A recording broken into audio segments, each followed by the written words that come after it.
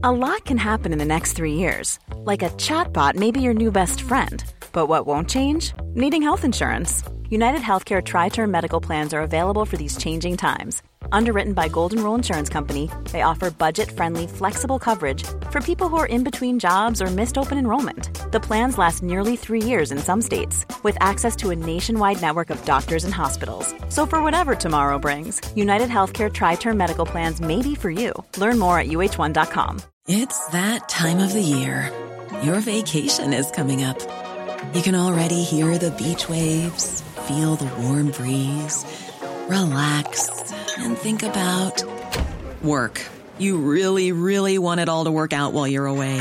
Monday.com gives you and the team that peace of mind. When all work is on one platform and everyone's in sync, things just flow. Wherever you are, tap the banner to go to Monday.com.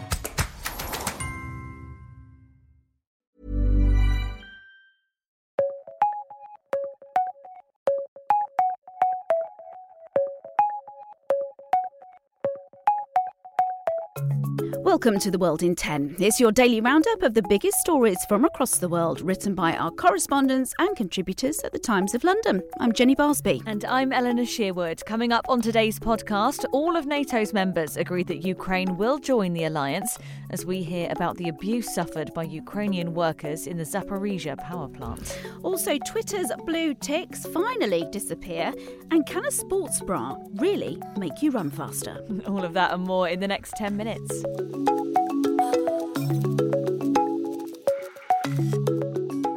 We start with the announcement made today that all NATO members have now agreed Ukraine will become a member of the alliance. NATO's General Secretary, that's Jens Stoltenberg, has repeatedly promised Ukraine would be able to join.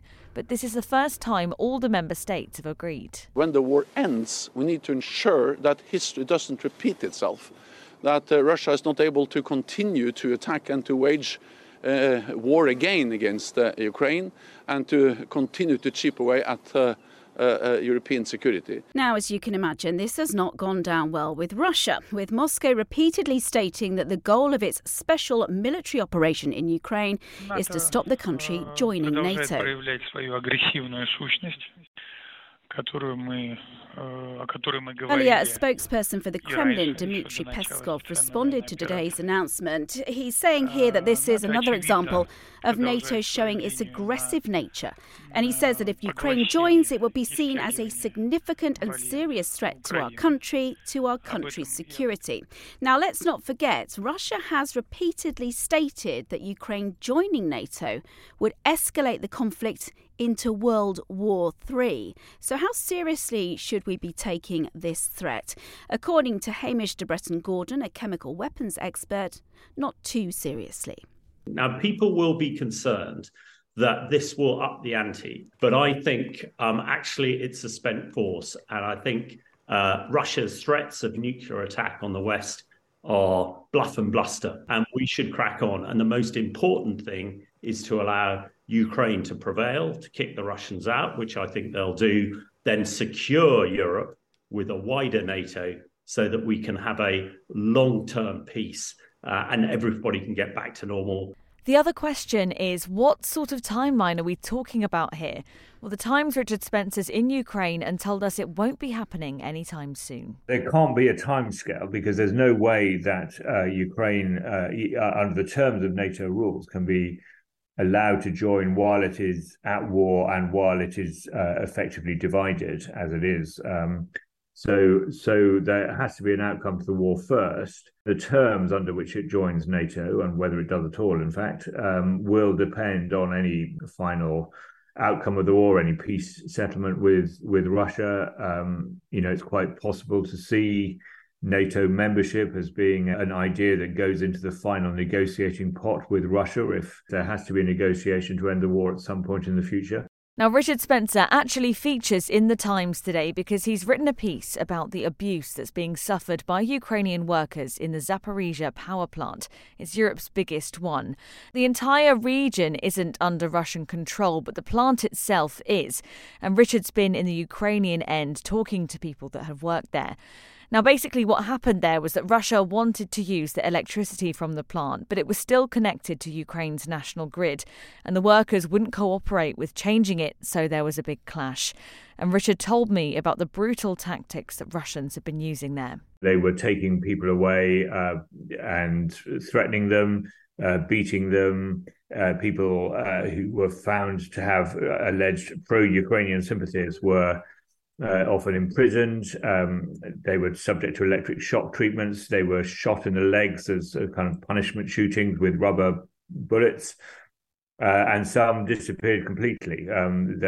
It's very hard to be exactly sure what's happened to them. They may be in Russian prison somewhere, or they may still be hidden, or they may have been killed. It was quite a sort of brutal occupation. One part of the piece which really struck me, Eleanor, was when he actually said that the rubber batons they were using to beat them were so overused that they broke. It's harrowing. And so they started using wooden sticks instead. That's absolutely shocking. And obviously, all of this violence has been happening at such an important place. In the piece, Richard tells us about what's happened to this plant. It's been cut off from the grid. Shellings from both sides have brought down 4 of the main power lines, and the reactors have been shut down too. Experts say it's only a matter of luck that a serious crisis hasn't unfolded there, and that they're living on borrowed time.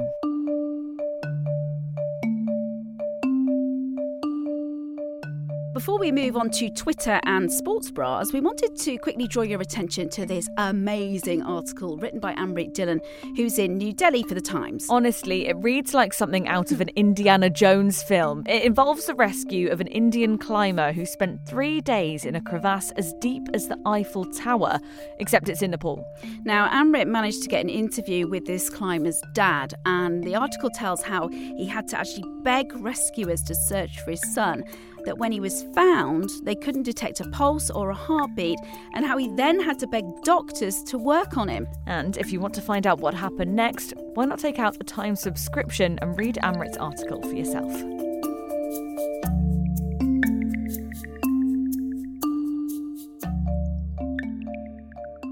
OK, now I'm going to give you a statistic which I think is going to blow your mind. Wearing a good sports bra will actually make you run faster and knock 15 minutes off a 4-hour marathon time. I mean, if there's one that can get me to do a marathon within 6 hours, I would be thrilled. Well, the Times science reporter Kaya Burgess has written a piece on this after a new US study found that wearing the wrong bra can severely affect your performance. And we caught up with him earlier, and he told us more about these extraordinary findings. They found that if they were running with very low support or no support at all, it meant that they were trying to keep their torsos and pelvis more still to avoid the breasts moving around too much, which is a painful experience. But that when wearing a very supportive sports bra, it enabled them to run in a more natural fashion. It enabled their knees particularly, which is not something you would think would be affected by a sports bra, but it allows their knees to remain stiffer as they run, which gets you enables you to spring off the floor a little bit more as you run. And so they essentially measured the efficiency of running performance between these 3 groups and found that comparing those wearing the supportive sports bra to those wearing none at all, it was a 7% boost in performance. Reading this article is a must, I think, for any woman who plays sport or exercises, especially after, and this part really stood out to me, more than 70% of women have had exercise-induced breast pain while running or just working out. So my favourite part of the piece, though, was finding out that each player in the women's winning Euro 2022 England team actually had their bra made to measure, and that having the right bra, they say, is just as important as having the right football boots. Of course it is.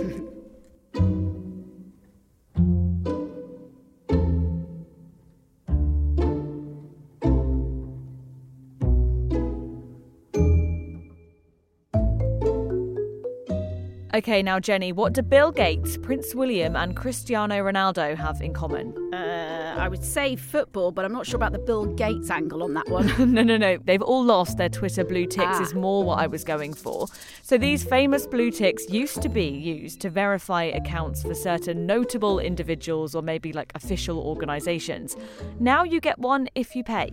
Now, this has been going on, I think, as a saga for a while, but actually, now you don't necessarily have to pay. What? Yes. So Musk has decided he's going to personally pay for 3 people to get their verification. OK, I would say, what have these got in common? The author Stephen King, basketball player LeBron James, and Star Trek actor William Shatner. Well, that is very generous. A whole $8 a month. Wow, I bet he can't afford that. Tricky. It's certainly less than the $1,000 you'd need to be willing to pay for a gold tick. A gold tick?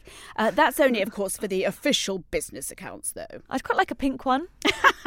Maybe you could suggest it to Musk. Why don't you tweet him? I'm joined now by Gemma Fox, Assistant Foreign Editor. What are you guys working on right now? We have a really good investigation coming out in tomorrow's papers into gold mining in Tanzania, where witch doctors say they promise wealth in exchange for the sacrifice of young girls. And we actually have on record workers from a gold mining company admitting that every year they go and find street girls in nearby villages to complete the rituals. So it's very harrowing but important stuff. That's it for today's World in 10. We'll be back tomorrow.